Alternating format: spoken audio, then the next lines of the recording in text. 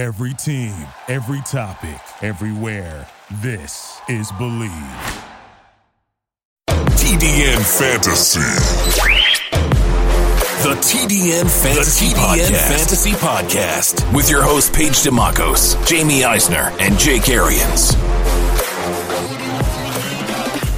Welcome to the TDN Fantasy Podcast. Paige DeMacos, Jamie Eisner, and again, no Jake Arians. He's not going to be around the rest of the week. He had knee surgery, so hopefully Jake's feeling better.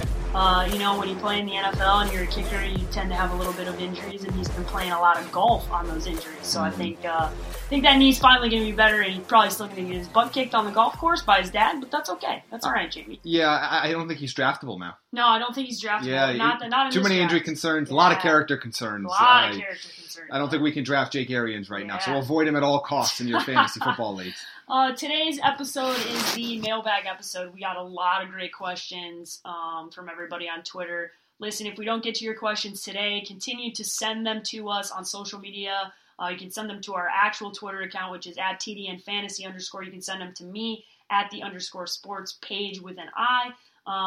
I've been collecting them, taking them all in. I have a feeling that over the next 2 weeks, you guys are going to continue to send us questions. And what we'll do is at the end of every podcast, we'll probably get to 5 of the hottest topics, because there's a lot of questions coming in about a lot of the same players. And just to be perfectly clear, if we don't answer your question today, it's a personal attack against you. Yes. We hate you. We think you're stupid. Your question's stupid. Probably your family is stupid, too.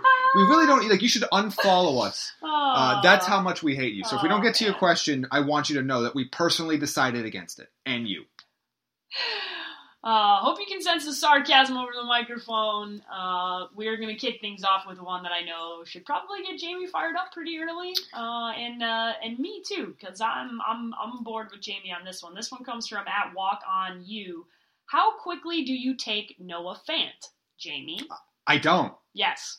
He is not in my top 200, which means in a standard 12-team league, any point scoring scenario where you're only playing one tight end, he's not draftable for me. He's somebody, again, you keep an eye on. There's a lot of those guys outside that top 18 or 19, which you could see on the draftnetwork.com, that, the rookies are all kind of in that group with the Jeff Swains, Will Dissleys, Dallas Goederts, those kind of upside plays. Is there some upside with Noah Fant? Sure, but I think a lot of that upside is just the fact that we don't know what it is, more than we know he's going to be good. I've talked about a lot on the show about the Joe Flacco tight end targets. If you average over the last 5 years when he was the full-time starter, he targeted the number of targets a tight end would get at that position was about 12th or 13th in the NFL. So that's assuming Noah Fant is always going to be the number one. That's going to assume that he maintains health. That's going to assume the coaching staff trusts him. Rookie tight ends typically don't make a major impact. We've seen it with Rob Gronkowski. We saw it with Evan Ingram when every Giants player was hurt. We don't typically see it. So he is not somebody that I'm drafting at all. If you want to draft him super late because you have a feeling, it's your team. And I always say, if you've got a gut feeling and you have you think there's going to be the guy for you, you go out and take a chance on them. But to me, I think this Noah Fant hype is way out of control in fantasy circles. Yeah, I just there's a lot of risk involved here, and I'm the question is coming from somebody who's also a Huskers fan, so I'm betting they're a Broncos fan, because that's pretty common in the western side of the state. If you're a Husker fan, the closest team is a Broncos fan. Listen, I get it. You love your team, you love your squad, but you want to win in fantasy. And Noah Fant, if you're in a 10 or a 12 or even a 16-team league, isn't a guy that you need to be targeting in your draft. Now, listen, if he has a good week one and you want to take a chance and put him in and play and plug and play like we've talked about with tight ends, I think that's a realistic option if you like him in certain weeks. But going out and wasting draft capital to get him in an early round, yeah, not for me. Yeah, I mean, look, the Ravens tight ends under Joe Flacco had mixed bag of success. They had that one, was it Dennis Pitta? I believe that had like an 86 catch season that nobody remembers. I don't think that's going to happen here with Noah Fant. They have other tight end options there that are going to be on the field a lot. We haven't heard Vic Fangio really praise Noah Fant's play a lot. I like Noah Fant long term. In terms of a talent on a team, I think that's a great pick and a great fit on a team in years 2, 3, and 4 when you're getting to the beyond Joe Flacco years, because they're going to have to bring in another young QB at some point. Maybe it's Drew Lock. Maybe that's going to be your guy long term. Maybe it's somebody else in the draft. I like that player there, but I think him being there and also now Emmanuel Sanders being there, I think that's going to hurt his value. There's only so much that can go around, and now the middle of the field got a lot busier. I'm just, again, to me, I just can't take him. If you're taking him, you're saying he's one of the 12 or 13 best tight ends in your league, and I can't possibly make that argument. Yeah, and also the last point Jamie brought up, Emmanuel Sanders is back. So the thought process behind a lot of this fan hype was that, Emmanuel Sanders might not be out there, he might not be playing. We saw him in a preseason game. He will be playing. All right, next question here comes from @VinTrouble on Twitter. This is, who is the one player that will have the biggest fall in points between this year and last?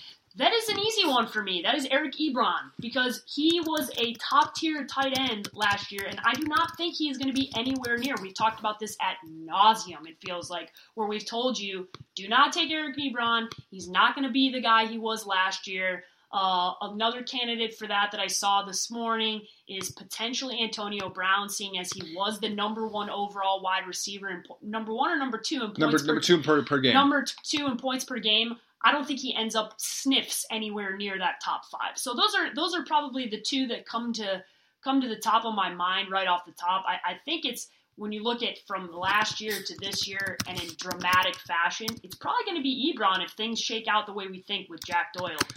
Anybody else on your list, James? I'm trying to pull up last year's numbers real quickly because I've been so, dialed into this year that I really have kind of, like, my projections and stuff from last year are just, all over the place. So I'm actually going to let me give me a couple seconds here to kind of look this up. But I mean, I agree that we talked about Eric Ebron, him dropping significantly. Heck, it could be Melvin Gordon or Ezekiel Elliott if they miss out over the season. The other two pretty, significant ones here that you look at is Melvin Gordon and Ezekiel Elliott. If for whatever reason there is any type of scenario where either one of these guys misses significant time. Obviously, if that happens, that is going to be the type of thing that would give them a dramatic fall-off. I don't anticipate that happening, and if they're playing, I don't care where they're playing, I don't think either one of those guys is a candidate for this. And I think two more guys to look at. One is the one I think feels fairly likely, and that's Kenyon Drake. Yeah. He's hurt right now. Yeah. I'm not sure he's going to win back that starting job right away from Kalen Ballage, even when he comes back. Another name to kind of just keep an eye on as we get later in the season, I just lost him for a second here, is I'm a little concerned about what Tariq Cohen's production is going to be like. Yeah. I don't think he's going to be on this most dropped off list, but because I think he's still going to be productive. But the obvious answer here to me, it's Kareem Hunt. Yeah. On a points per game basis, I think even the 8 games or however, it would be maybe 7 max fantasy games that he would play, it's going to be significantly less than the 20 points per game that he's been putting up over the last few years. Yeah, that's obviously not going to happen. All right, this one comes from @stove_L on Twitter. Level of concern on Keenan Allen's current injuries. Still a good option at the 2-3 turn in PPR. I would put it at a 3 out of 10 concern for Keenan Allen. I still have him in the second round as my number 19 overall player. I understand if you want to drop him a couple spots from that. The issue is I still have guys like Ezekiel Elliott and Melvin Gordon behind him. Yeah. So, those guys are going to go ahead of him. At least Elliott will in drafts. So I'm perfectly fine with him there at that 2-3 turn. I think seems like good value for Keenan Allen. And his injury history, and I look back at this because somebody on Twitter pointed this out to me, that his injury history was really bad a couple years ago. He's been relatively healthy the last 2 seasons. They seem like he's going to play week 1. With veterans, I'm not really terribly concerned about them not getting into preseason action as long as they're 100% healthy come week 1. If that injury is still lingering in week 1, I'm going to be concerned. He's going to be out there. He's going to be questionable all week. He's going to practice late in the week, and he'll be out there. But I don't really care that he's not playing any snaps in the preseason. He's got plenty of snaps. He's got plenty of chemistry. The offense is the same. The quarterback's the same. I'm not worried about that. So I'm not really dropping him all that much in my rankings. Plus, I think start to get into a drop after that where I like the Minnesota wide receivers, who I have both ranked next, but they're both not going to finish in the top 12. They're just not. And I just can't pick which one is going to get there. And they both, if they're going to run the ball more in Minnesota, concern me. So I do think there's a gap in terms of where you're going to get value after Keenan Allen. So I'm still happy taking him there. Yeah, the 2-3 turn seems like a good spot for Keenan Allen. This one comes from K Masterman. This is a very targeted question to me. Can I draft a team of all Bears, Paige? Yes, you could. No, you should not. Moving on, because I love you, KC, but please do not do that. I know you're a Seahawks fan too, and I think you're just trying to round me up this morning. This one comes from @MasonNor on Twitter. Is drafting Derrick Henry as a starter buying too high or just right? I'm assuming a starter meaning you're going to start him as an RB1 or an RB2, potentially as an RB1. He's definitely not an RB1. Well, definitely not an RB1. So I somehow inexplicably became a Derrick Henry owner in my fantasy league. Now this is fun for me. Now I'm playing him in my flex spot. He's actually my third, or actually technically that's a good option. Technically my fourth running back. I have 2 flex spot league. He's my 4th running back. Yeah, so that I love. I have him ranked number 23 right now among my running backs, which is a low end RB2. I think if you went receiver early and you're kind of scrambling at the other positions, I think he's okay option as your running back too.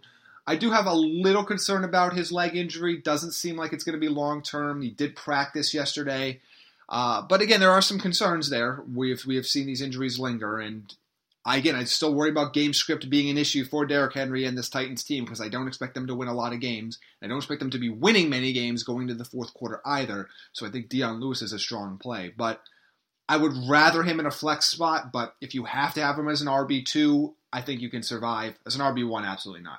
Yeah, I think he's one of those guys that's being talked about pretty glowingly by a lot of fantasy analysts that makes me a bit concerned because I know we like what he did in the last few games, but you have to take the whole sample size of Derrick Henry and, oh, by the way, the fact that Dion Lewis is there now into account. And I assume that you mean an RB1 or an RB2, and I wouldn't feel comfortable really having him as either one. If you're in a 16-team league, he's going to be an RB2 for sure. That makes sense. In a 10-team league, it's a different scenario, so it's always hard to decipher what you're talking about because I don't know how your league breaks out, so I want to qualify that by saying if you're in a 10-team league and there's only 20 running backs, RB1, RB2, probably not. 16-team, yes, that's where it makes sense.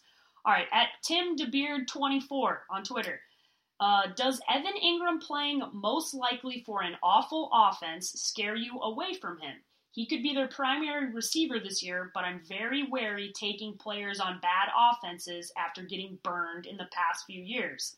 A bunch of people weighed in on that and are really excited to hear our answer. Yeah, that's a great question because there are some players that I'm much more concerned about. Here's why Evan Ingram playing on a bad offense doesn't scare me, because Evan Ingram is about target share. He's an incredibly inefficient player. At least he has been so far. Think about him as the Jarvis Landry of tight ends. With his production per target is not very great, but his target share has always been the thing that propels him up. What made Evan Ingram a star his rookie year was having nobody else around them. Was having everybody hurt. I think having everybody. Brandon Marshall was hurt, and Sterling Shepard was hurt, and Odell Beckham was hurt. The whole team was hurt. Everybody was hurt, and he got a lot of the target share. Does look like Sterling Shepard's going to play week 1. But Golden Tate's not going to be around for a while. There are really no other options there. Saquon Barkley's still going to catch 90 balls if he's healthy. But I like the fact that he is going to get a ton of targets in that offense. That ball isn't going anywhere else. And he's probably the number 2 pass-catching option behind Saquon Barkley right now. Yes, you do have some concern late in the season if they switch to Daniel Jones and Golden Tate is back, where he falls there. But the tight end position is so crazy that I would still rather take a guy that's going to get a ton of target share on a bad offense than a guy that's going to get a small target share on an average offense. Now, what we don't know about this in this question is how early you're taking Evan Ingram. Yeah. Right? Now, I think for this, are we scared of that? I mean, you have to always be concerned about a bad offense, but as Jamie and I have mentioned in prior podcasts, just because you're on a bad offense doesn't mean there's not going to be fantasy points to be had. There's still going to be people that are going to eat in those offenses because there's still going to be points to be scored. And Evan Ingram is going to be a big focal point of this offense. So I think you have to take that into account. You also have to understand that when we say we like Evan Ingram, that means we like him as a top 12 probably tight end. He's number 5 for me. Exactly. You like him a lot. I would take him in the early 7th round. I mean, if you want to say, hey, I have Henry, Ingram, and Howard all right next to each other at the beginning of the 7th round in my rankings. If you want to say, hey, I feel more comfortable taking O.J. Howard because of his offense, that's fine. I think O.J. Howard has a higher talent level. There are a lot more mouths to feed in Tampa Bay. But any of those guys are fairly interchangeable for me at that 4 through 6 spot at the tight end position.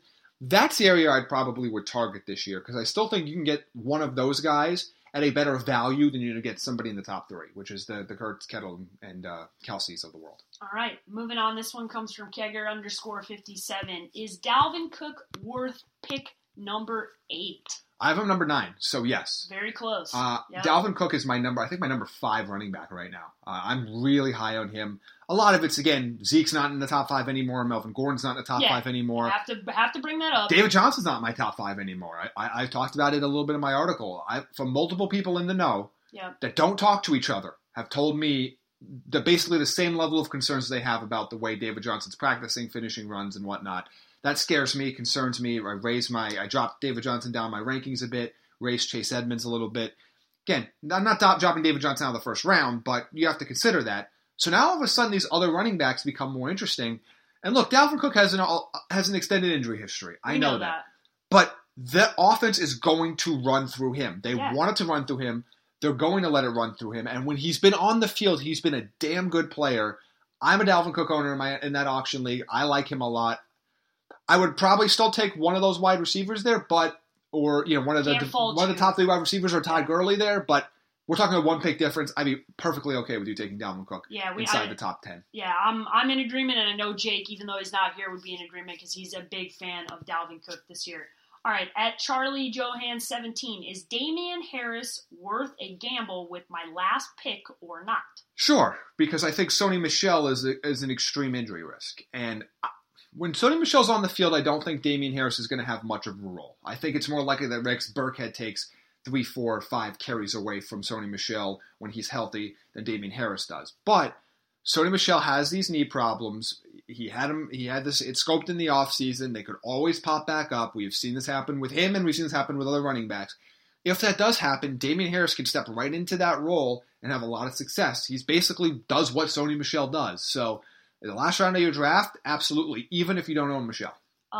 Good transition here because the next question is about Sony Michel. So this one comes from Matty Ice 626. Will Sony Michel be a viable fantasy running back this season? So he sent us a screenshot of his team. He is his running back 2. So for context, right? Okay. He's not his first running back is James Conner. His second running back here he has slotted as Sony Michel. He also has Kenyon Drake sitting on his bench. So for context, Jamie, do you like Sony Michel as an RB2 here? If I had to, he's my number 24 running back, so he's literally the last player on that RB2 list. I will say this. There are a few players that I just flat out have to tell you my rankings are going to be wrong. Sony Michel's not going to finish the year as a number 24 running back. If he stays healthy all year, he's a top 15 player and probably a low-end RB1.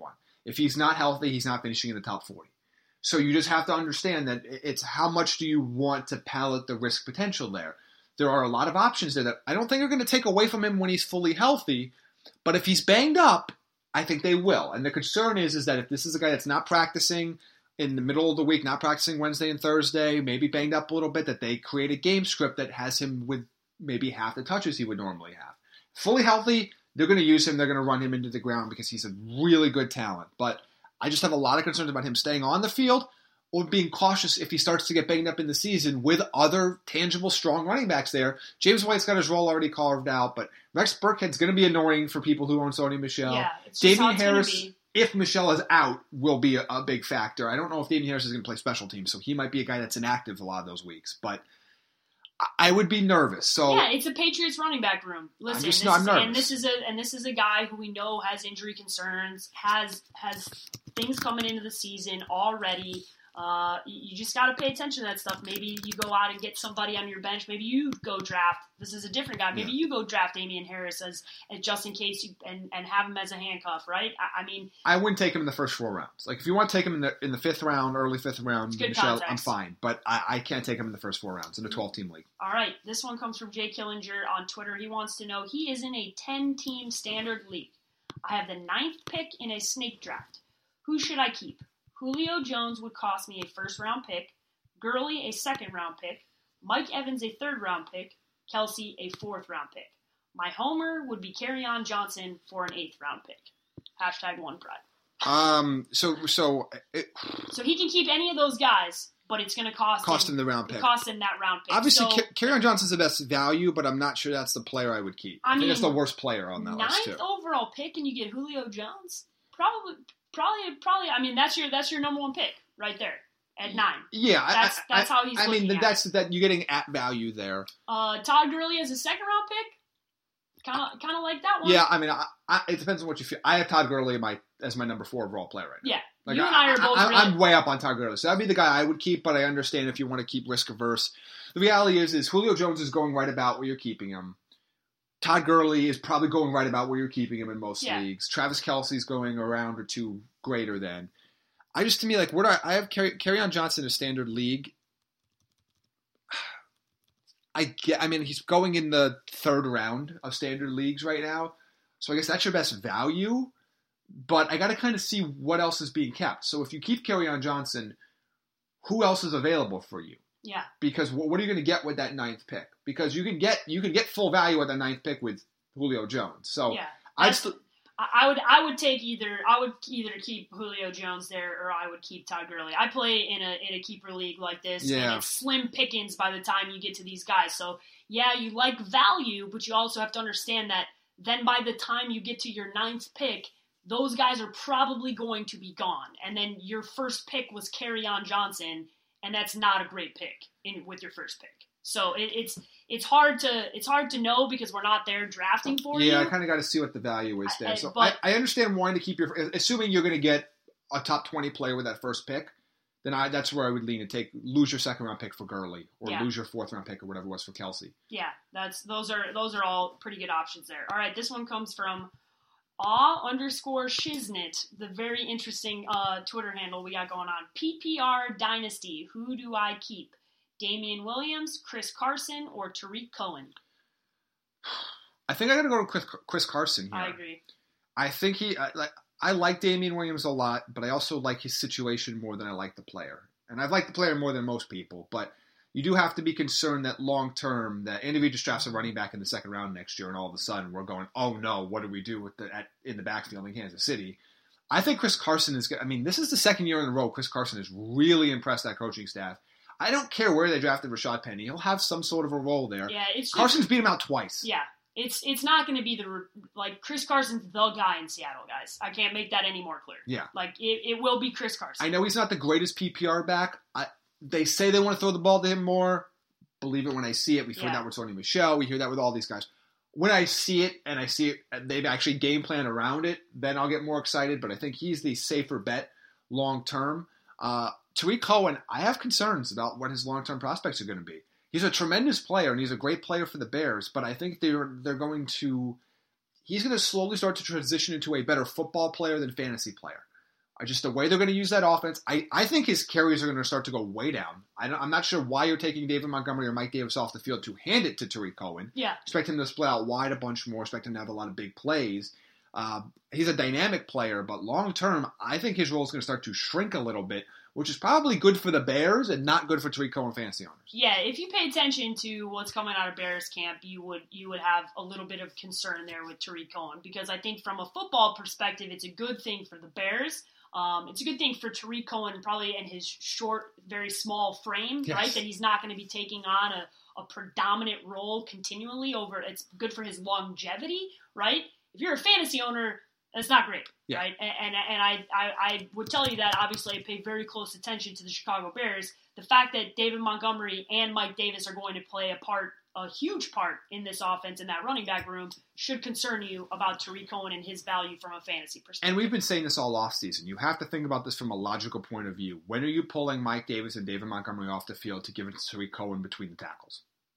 Like, you're just not going to do it very often. Yeah. He's dropped out. He's dropped out of the first 5 rounds for me. I take Tariq Cohen in round 6. Probably won't be there, but he's still going to have a role. He's going to have boom or bust weeks, but I don't think the consistency is going to be there. I mean, I owned Tariq Cohen last year, and it was an awesome find. For sure. But this is a whole different situation. It's going to be very different, and there are going to be, I think Jamie hit the nail on the head here. There are going to be weeks where he potentially scores a ridiculous, because he's going to catch a 67-yard touchdown, yes, and you're going to go like, oh, here it is. That's going to happen. You just don't know when it's going to happen, because they are going to get, and I use the word funky on purpose, they are going to get funky with what they do with Tariq Cohen. He is going to be utilized all across the field, and there are going to be weeks where, oh yeah, you have a huge week with Tariq Cohen. I don't feel comfortable. If he's your flex guy, oh man, sign me up for that. But I'm the Bears homer, guys. So just for context, like I'm telling you because I know I pay very close attention. I wouldn't feel very comfortable drafting him very early. He's still the first Bears running back I have off the board, but barely. I have him at 65 and David Montgomery at 67. I'm not owning either of these guys. I'm just investing in Mike Davis late, knowing that Mike Davis is probably not a guy that's going to be on my team in weeks 10, 11, 12, but he could have an impact for me early in the season.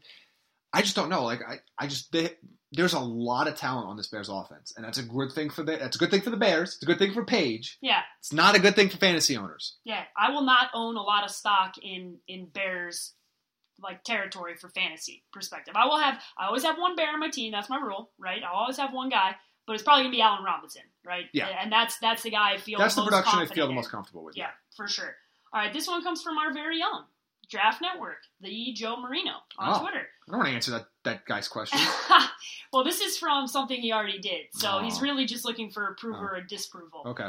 Am I stupid yes, for drafting Just kidding. Love you, Joe. Nick Chubb in the first round of my fantasy draft? Will we look back on 2019 and see Chubb in the top 10 of fantasy points for running backs? So I have Nick Chubb number 12 for me right now, so I think it's fine depending on where you were. The running back situation is really up in the air. I know I'm super high on Gurley. A lot of people aren't. I'm really high on Dalvin Cook. Some people aren't as high. I'm really low on David Johnson. Nobody's as low as I am on David Johnson in the industry. I mean, it is what it is right now. So this back end of the first round, trying to find your RB1 is kind of a guessing game. Nick Chubb is going to have a lot of opportunity. He's going to catch some passes in the backfield. Again, I have a slight concern about Kareem Hunt. Not that Kareem Hunt's going to come in and take the job. But when you're talking about having your RB1 and potentially losing 7 or 8 touches per game to Kareem Hunt, again, most of those touches are going to come from Dontrell Hilliard, but some of them are going to come from Nick Chubb when Kareem Hunt comes back. It concerns me that all of a sudden I go from a 20 touch per game guy to a 50 touch per game guy for the fantasy playoffs. That concerns me a little bit. But is that any riskier than Joe Mixon and no offensive lineman and what we're thinking about David Johnson and Leonard Fournette's injury history? Like, is that any more risky than any of these other guys? No, probably not. I mean, I think you and I both, neither one of us has him projected as a top 10 running back. You have him 12. I think I have 12 overall. You'll finish among the top 10 running backs. Yeah, so top 10 player? Top 10. Probably not. Just probably not. Yeah, top 10 running back, yes, in fantasy points. Top 10 overall, no. There will be wide receivers and potentially a quarterback that make that list. Okay, at Rise Up Ryan KC. In a 12-team standard scoring league, I'm going to say this right now. Why do any of you play in standard scoring leagues? It's archaic. I am very offended by anybody playing in these standard scoring leagues. But moving on, what advice do you have for teams picking later in the first round, like picks 10 to 12? I assume you pick in a snake draft, right? So you're going back to back. If you're anywhere through 10 through 12, actually, usually if I'm in my high school league, there's 12 of us. And I actually like picking in that range because I like picking back-to-back because I always usually end up getting a running back and a wide receiver that I really like, or I go running back, and I get 2 really, really good running backs that I like. Jamie, if you're at pick 10 through 12, what are we looking at? Well, in most leagues, a lot of those running backs go high, so I will take the wide receiver value there. That you can probably get the number 1 and number 2 wide receiver on your board. You can probably get 2 of the Devontae Adams, Julio Jones, and DeAndre Hopkins in that spot, and then kind of find value later. Because people, even in standard leagues, if they're looking at that draft rankings and most people's rankings, they're going to be looking at half PPR rankings. Yes. So there's going to still be value to be had there for guys like Chris Carson, for guys like Phillip Lindsay, for guys like that are just not, people aren't going to adjust in their mind that those guys get a lot of their production without catching balls, so they're way more valuable in this league.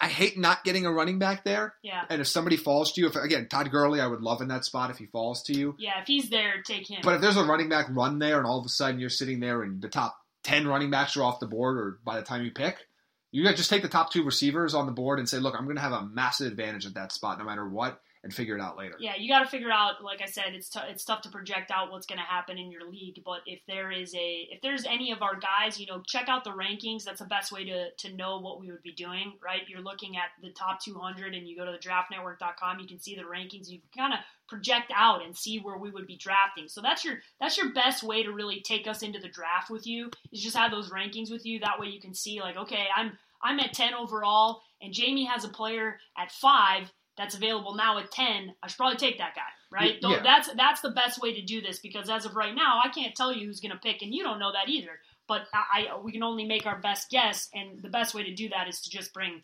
the old rankings with you, and then you have us with you drafting. And keep in mind, my rankings are set; they're optimal for 12-team half-point PPR. I mean, you can use the top 200 for any number of teams. The teams don't matter, but half-point PPR formats. In a full-point PPR format, they don't really change very much. There might be one or two rankings differences here and there. There would be some significant changes for standard league, so those are the questions I would encourage you to ask us. Yeah. If you have the standard league questions, but if you're in any sort of PPR format, the top 200 on DraftNetwork.com will pretty much answer your questions. Take that into your mock drafts, see how it feels, start to see how you feel, start to see which players drop. Look, I realize like where I have David Johnson and where I have Ezekiel Elliott and where I have Melvin Gordon, those aren't going to be where they go in drafts. They're going to go way higher than I have them. But just know that you don't have to be the one that grabs those guys in that spot. It's a comfort level thing. All right, this one comes from Brandon Buck 88, loyal listener to the TDN Fantasy Podcast. Thank you, Brandon.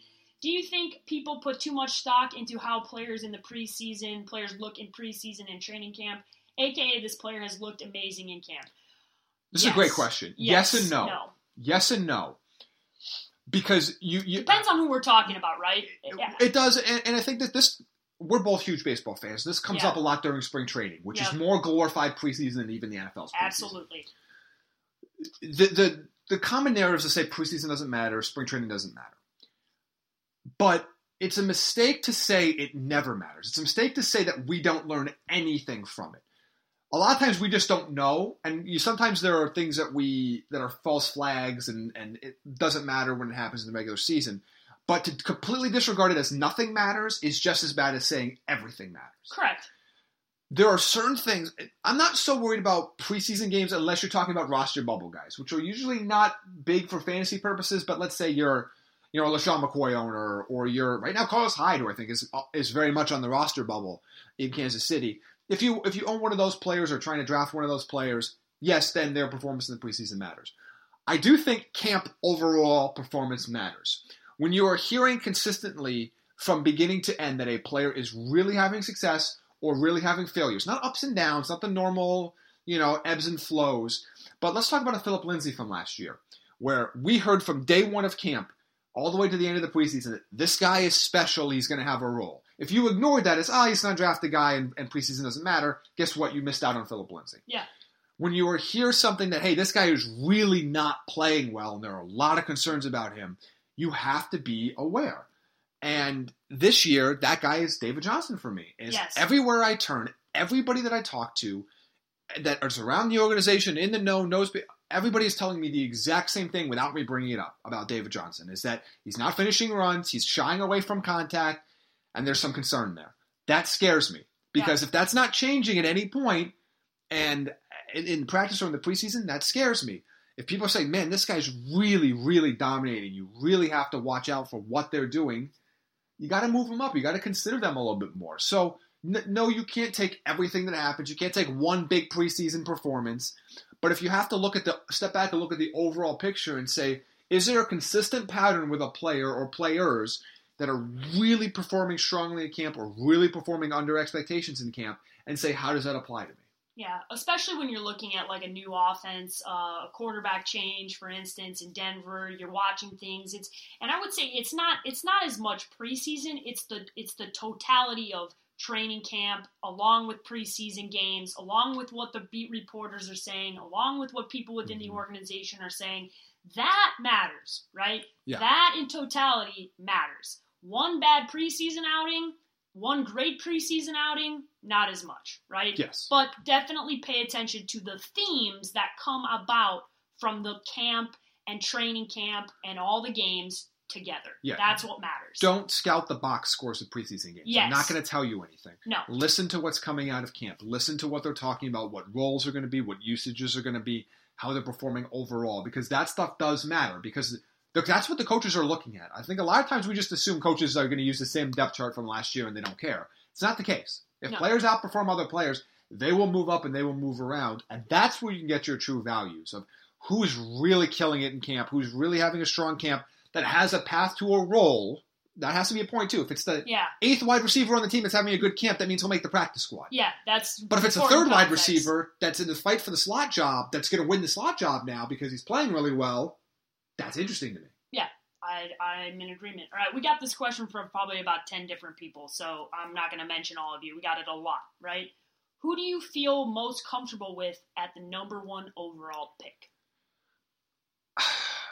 Nobody? No. Yeah, I'm still taking Saquon number 1, just because I think even as bad as that offense is going to be, that a lot of like the Evan Ingram argument that the whole offense is running through him. He's going to get a ton of catches. He's going to get a ton of carries. The production's not going to be a problem. He's a workhorse. But I don't feel comfortable with anybody. Like, No. I mean, if you take Kamara there, that's fine. I like Kamara, but he's going to still be splitting time. He hasn't hurt in the last few years, but No. it's a factor.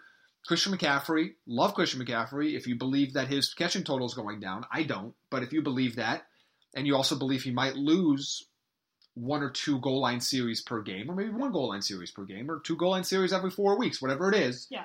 that's gonna prevent him from being the number 1 guy. So to me, I think you have to look at the floors, and I still think the top 3 guys still have a much higher floor than everybody else around them, Yeah. including Zeke right now, just because he's not in camp. Yeah, honestly, I'd feel comfortable taking either of the 3 people that was just mentioned. I personally, I have gone back and forth with, if I end up with the number 1 overall pick, who would I take? Today, if I was drafted today, I'd probably take Christian McCaffrey number 1 overall. Really? In my PPR Okay, he's league. clearly 3 for me. Yeah, so I think and maybe it's because I have talked to a lot of people in Charlotte, right? And I've been staying on top of that one pretty closely. And the Saquon stuff continues to concern me, right? I think I project the Carolina Panthers to be a much better football team and a much better offense than I do the New York Giants, and that is continuing to put Saquon, as talented as that guy is, if you're down in football games, you're not running the football a lot. And it's making me drop it. If you take Saquon number 1 overall, I won't fault you. Yeah. There's a good chance he ends up being the number 1 overall guy. Listen, like I said, Kamara, the backs are there. We know. We've seen it. We've seen him split carries with guys before. None of that has ever mattered. I think those 3 are going to end up in a 1-2-3 in some format. I'm just telling you today, if I was picking today in my PPR league, right, I would take Christian McCaffrey. That's who I'm most comfortable with. All right, this one. So we didn't help you at all. No, yeah, so sorry. I know that doesn't help you. Listen. I'm telling you exactly what I would do. I would take McCaffrey. I hate to say personal preference, but it is. It is. It's personal preference here, and who do you feel more comfortable with at that spot? I don't think Saquon Barkley, put it this way, he's not going to run away with the number 1 spot. No. That offense will not allow him. The No. offense is going to limit his ceiling. The question is his floor any lower than the other guys? It might not be. Yeah. So take a chance on whichever one you feel most comfortable. Yeah. If you're a fan of one of those 3 teams, and that might be the tiebreaker you use. Yeah. Hey, I live in New Orleans. I want to take Kamara 1. I live in Charlotte. I want to take McCaffrey 1. I live in New York. I want to take Saquon 1 and complain all season. Do it. Yeah. All right, this one comes from Chris Medina on Twitter. In a keeper league where I have the option of keeping Thielen as my 9th round pick or Lockett as my 10th in standard scoring, not PPR, which one would you choose? Thielen. Yeah. I like Lockett. Either one is good value. 9th Yes. and Oh, yeah, 10th they're both good value. It's Yeah. still Thielen for me, as concerned as I was about his performance in the second half of the year and the fact they're going to run the ball a ton. I need to see what Lockett's target share looks like this year. This is why I don't have Lockett in any drafts. Like, where do I have him ranked here? I have him stalling. I have him at number 19, and I'm still not comfortable with it. Like, I'm not going to have him anywhere. I want to see what his target share looks like because his touchdown to target ratio has to come down. It absolutely has to come down. That doesn't mean he can't be more productive if he gets more targets. I need to see what that offense looks like now that he is truly, from day one of showing up at training camp, the number 1 guy in Seattle. I need to see what that looks like. I need to see what the new offensive coordinator looks like in Seattle. To me, I have Thielen ranked significantly ahead of Lockett this year. I can't see that changing next year. All right, this one comes from @GnomeSaneBruh. Whomst can I trust most in the 49ers backfield? Tevin Coleman. Yeah. I think his role is safer. He's had success with Kyle Shanahan in Atlanta, so there's no issue there with the playbook or not knowing what the situation is or the coach not being familiar with the player. He's going to be the number 1 guy there. I think Matt Breida will spell him a little bit. Maybe Matt Breida some weeks gets more carries but not more touches. I don't trust Jerick McKinnon at all. I know Mo starts there and there's some other pieces there. I think it's clearly Tevin Coleman for me. All right. I see where I end up moving him up. I moved Coleman up to my number 35 running back. Yeah, so context there. I'm down on the 49ers offense in general. I don't know. One thing where we just talked about taking into account what preseason and camp looks like, right? So Jimmy Garoppolo is a perfect example of somebody that the theme started a little bit last year in the regular season, okay? Coming off an injury, hasn't looked good in practice, hasn't looked good in preseason. I'm not like Jimmy Garoppolo is going to suck, right? Yes. But Jamie and I have always stayed in the camp of we don't know what Jimmy Garoppolo is. Yes, and right? that's all we've been saying. Is I'm not saying he's bad. I'm just saying we don't know that he is good. And everyone just all of a sudden just accepted that this guy was a top 15 quarterback in the NFL. And all I'm saying is we don't know that yet. No. And by the way, we still don't know that yet. And the 49ers don't know that, by the way, just so we're clear. Because if you're reading and paying attention to what's going on right now, Jimmy has not looked good. Okay, and we're talking about, in general, all throughout camp, all throughout practices. His preseason outing was atrocious. He should have thrown 3 picks. He threw 1. I mean, it was about as bad as it could get for the first time you've seen him on the field since his ACL tear. I don't think he's going to be the worst quarterback of all time. But like I said, we don't know what we have in Jimmy G. And I know we got a ton of questions about 49ers in general. So just keep that context. This one comes from David Munter on Twitter. Keeping Carry-On or Cup? Alliteration. So, which one? Listen, we don't know where you're keeping those guys. Assuming just you have to pick one. Yeah, assuming you just got to pick one guy. So I have Kerryon Johnson higher than Cooper Kupp. Kerryon's my number 42 to Kupp 50. I think if you're looking at it for 1 year, it's definitely Kerryon, just because as much as I get him, the president of the Cooper Kupp fan club. Yeah, we both were. He's still coming off the ACL. You expect some level of production drop just because of that until he's fully healthy. If you look at Kerryon Johnson too, the way I've drafted this year is I'm more concerned about running backs than I am receivers. I feel like there's a ton of really good receivers late. Like I already did my 12-team draft now with extra bench spots and extra flex play, and there's still wide receivers on the waiver wire like Kenny Stills, like Hunter Renfrow, like Travis Benjamin, David Moore that I want to pick up. I just don't have any roster spot room for them. So to me, I think if you're looking at a tiebreaker or guys that are really close like this in the same round, you got to go with the running back. Even though I'm not super high on Kerryon Johnson, I still think he's going to be a damn good player for you. Yeah, and for all the reasons Jamie just said with Cooper Kupp and the injury, we both had him last year, and when he was playing, man, he was a hell of a lot of fun to have. But I had him ranked number 13 going into last season. I was super high on him. He would have been and he was outperforming that until he tore his ACL. Yeah, absolutely. All right. This one comes from Robert Fritz on Twitter. He wants to know, how should we value the tight end position after Ertz, Kelsey, and Kittle, and who should we target after those 3? So this is a good opportunity for you to go check out our rankings, right? So this would be a good option for you to go to thedraftnetwork.com, look at the overall tight end rankings, see where we have those guys. I can tell you without a shadow of a doubt that I will not be drafting Ertz, Kelsey, or Kittle because they will go very, very early in every single draft that I have. Now, I think you should know by now, if you've been listening to the podcast, the tight end that I will most likely draft will be Jack Doyle, and it will be very late, and I will probably draft somebody else and play 2 guys. The other guy I got late yesterday in a mock draft was, I think, the 11th round. I got Vance McDonald. Felt very comfortable with that. That's one of my guys, too. That's going to be – those are like the 2 guys that I would pay attention to and get them later on after those 3 who are clearly tier 1. So in terms of valuation, and I don't think these guys are going to fall to you, but if they do, I'm looking at round 7 if you want to reach the end of round 6 for Hunter Henry, Evan Ingram, O.J. Howard. That's that group. That's where you could take them.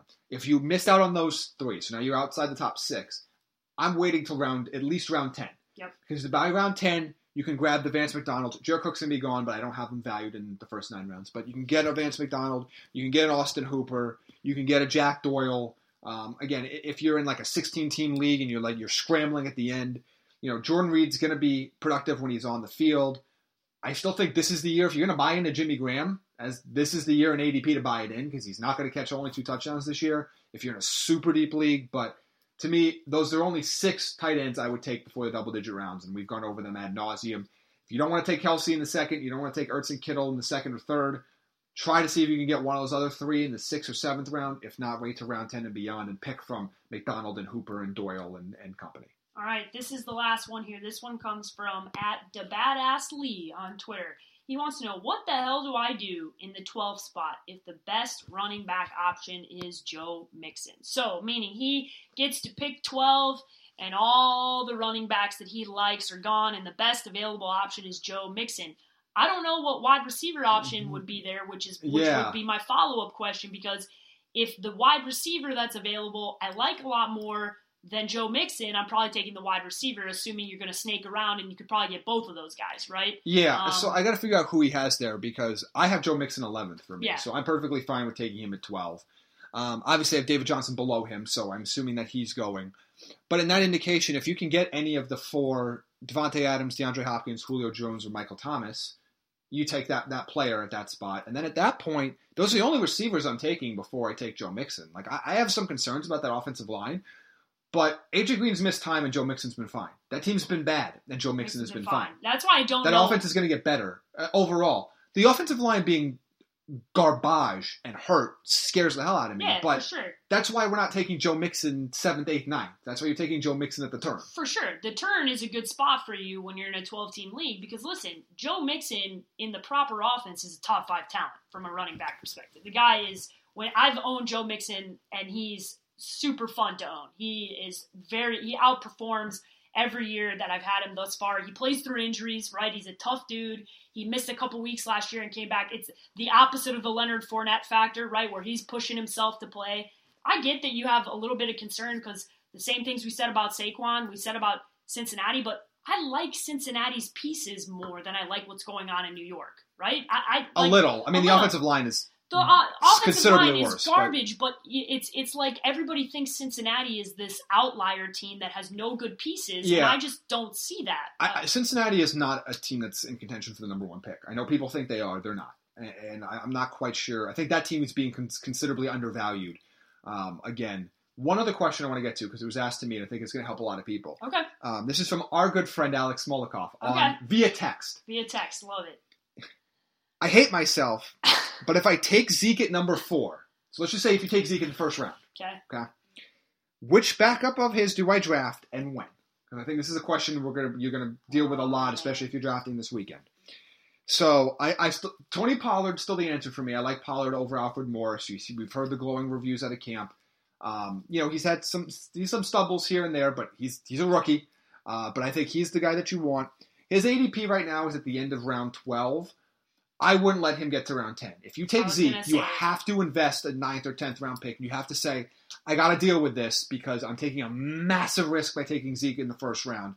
You have to then overinvest, which is partly why I don't want to take Zeke there. Because then you have to overinvest into his handcuff. And I think at this point, you take Pollard in the 9th or 10th round and probably use your last round pick on Alfred Morris. And you don't draft a kicker and you sit back and wait and see how this shakes out. And then you make maneuvers right before week 1. Yeah, and I think a lot of this is happening too because, like, people have brought up examples to me of, I took Le'Veon in the first round last year and then I got James Conner in the last round. Listen, guys, Tony Pollard's not going to be there for you in the last round. It's not going to happen. Well, people are skittish from last year. Zeke isn't sitting out the whole year.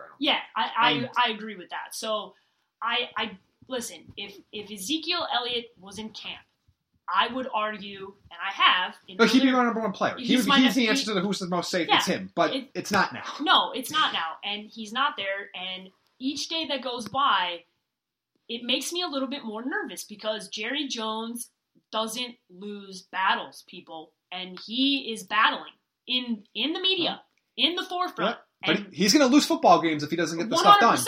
I mean, the Jalen Smith contract's nice. I love Jalen Smith. Awesome story, awesome player, deserves every penny he got, but this team, again, running backs are replaceable unless you build your entire offense around them. And they decided they made an effort to build their entire offense around Zeke, not only when they took him with the top 3 pick, but when the way they actually have structured their offense. If they want to win a Super Bowl this year, which Jerry always says he wants to win a Super Bowl, they can't do it without Zeke. Period. End of story. They will not win a Super Bowl. They will not win the division. They might not even make the playoffs without Zeke. Yeah, it's going to be an interesting thing to pay attention to. I know that people listen. I cannot fault you for gambling on taking Zeke.